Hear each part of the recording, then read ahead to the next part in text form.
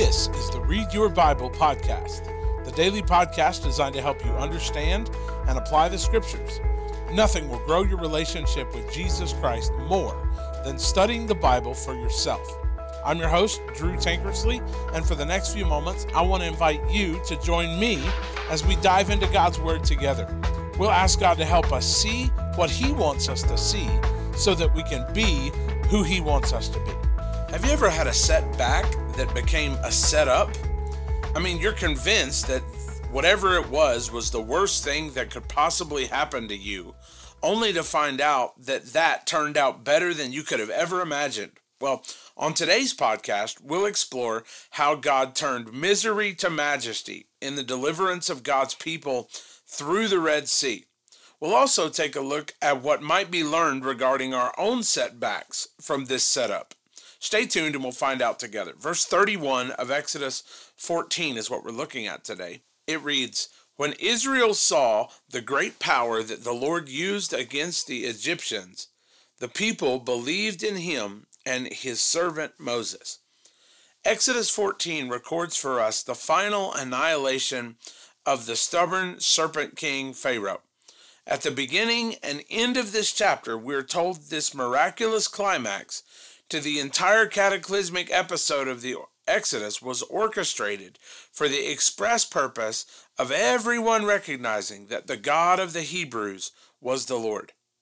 This had been God's purpose all along, so that they may know that I am the Lord.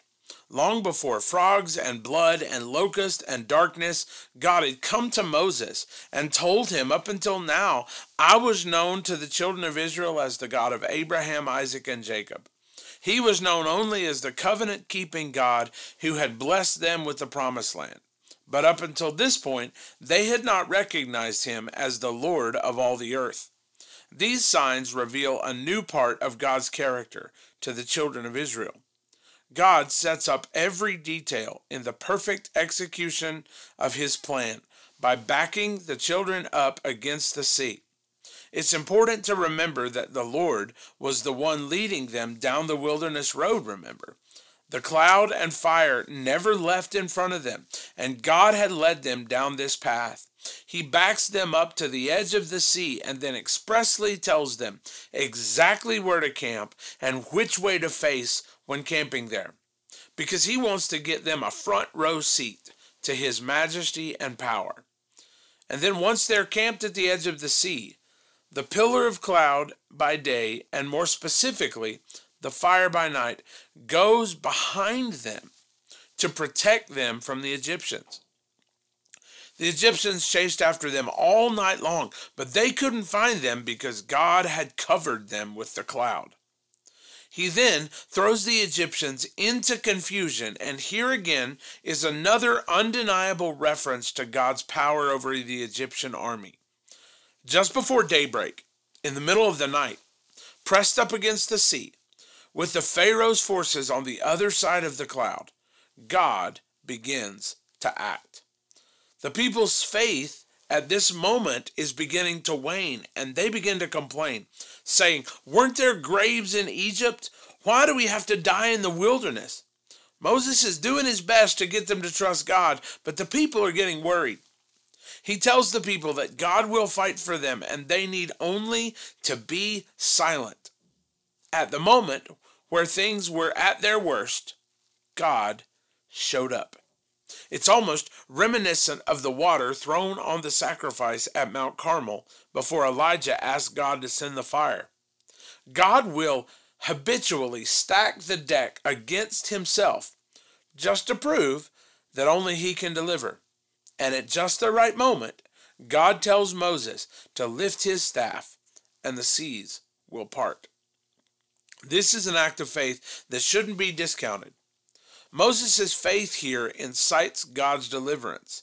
Their leader had to have the faith to believe God when it seemed absolutely ridiculous to do so. And yet, Moses obeys and God delivers. The seas miraculously part, and the people are told to enter the sea and walk across on dry ground. At that moment, the cloud is lifted and the curtain is drawn on the Pharaoh. See, up until this point, God had been protecting them while he was delivering them. And then, at that moment, as the Egyptians charge into their watery grave, God throws them into confusion. And it is at this point that they finally recognize with whom they have been dealing. As they perish in the sea in one act, God had delivered the children of Israel, showed them all that he was the Lord, wiped out the Egyptians, and vindicated Moses as the people's leader. All this was done with one cataclysmic event. The people thought for sure these circumstances spelled their doom, but instead they spawned their deliverance. Now, this is a valuable lesson for us on the journey home. God is always up to more than we can imagine. The people didn't see their deliverance. They saw their doom. They didn't know all that God was accomplishing at that moment. They thought for sure that God had abandoned them, never realizing that he was instead coming to their aid. And there will be times in our lives, while following Jesus from the ruin of our slavery to the rediscovery of our homeland, where God will lead us down wilderness paths. As we learned yesterday, it is in the wilderness where we indeed come to see angles of God's character that we would never realize any other way. It is in the wilderness that God will prove to us that he is the Lord. This is often done like it was for the children of Israel. God will back himself into a corner and lead you right up to the edge of the sea.